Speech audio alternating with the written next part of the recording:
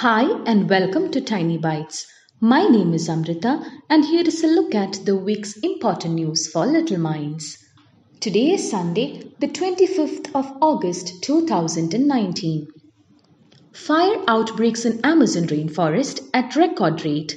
The Amazon rainforest in Brazil is experiencing a record amount of fires this year, more than 74,000 outbreaks so far, which is an 84% increase from the same period in 2018, according to data from the country's space agency.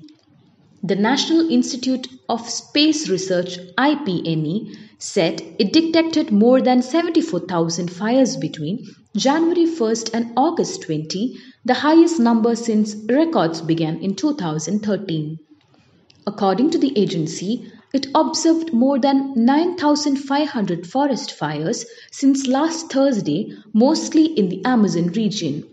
In comparison, there were slightly more than 40,000 in the same period of 2018, IPNE said. However, the worst recent year was 2016, with more than 68,000 fires in that period. Greenpeace, the non-government environmental organization, said that the wildfires were so intense that smoke loomed over the city of Sao Paulo, more than 1,000 miles away. The satellite images showed Brazil's most northern state, Roraima, covered in dark smoke, while neighboring Amazonas state declared an emergency over the fires.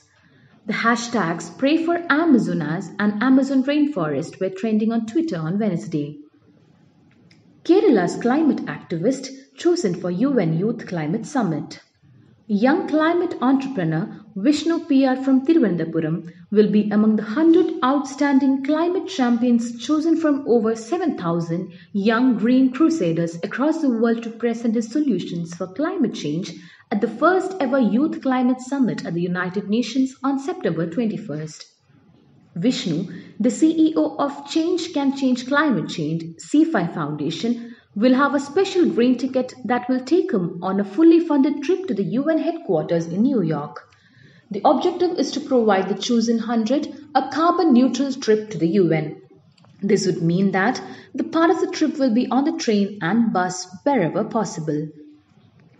The young climate activist from India is among 100 outstanding climate champions selected from around the world for a special green ticket that will help them travel to the UN headquarters next month to participate in the first ever Youth Climate Summit, a platform for young leaders to showcase their solutions for climate change on a global stage.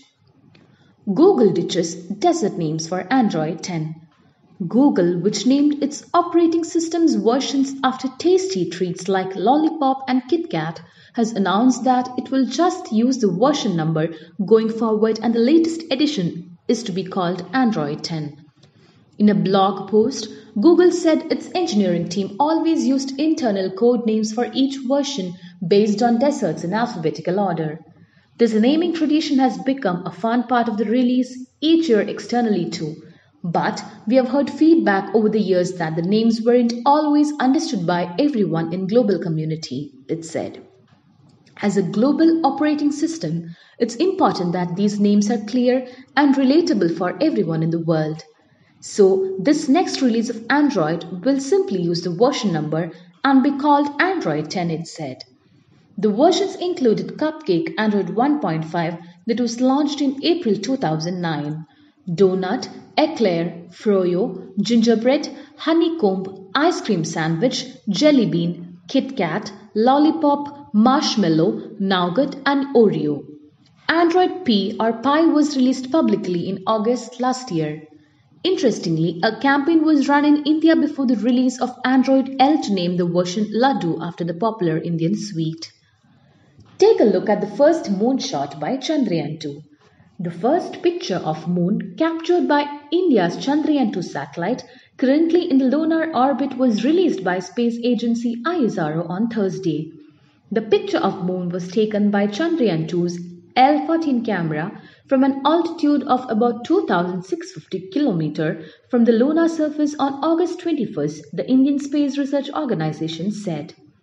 The mere oriental shape like a target ring bullseye is one of the most striking large-scale lunar features located on the moon's extreme western edge, and it's difficult to see from an earthbound perspective according to US space agency NASA. It is said to be over 3 billion years old, about 950 kilometers across, and was formed by the impact of an asteroid-sized project.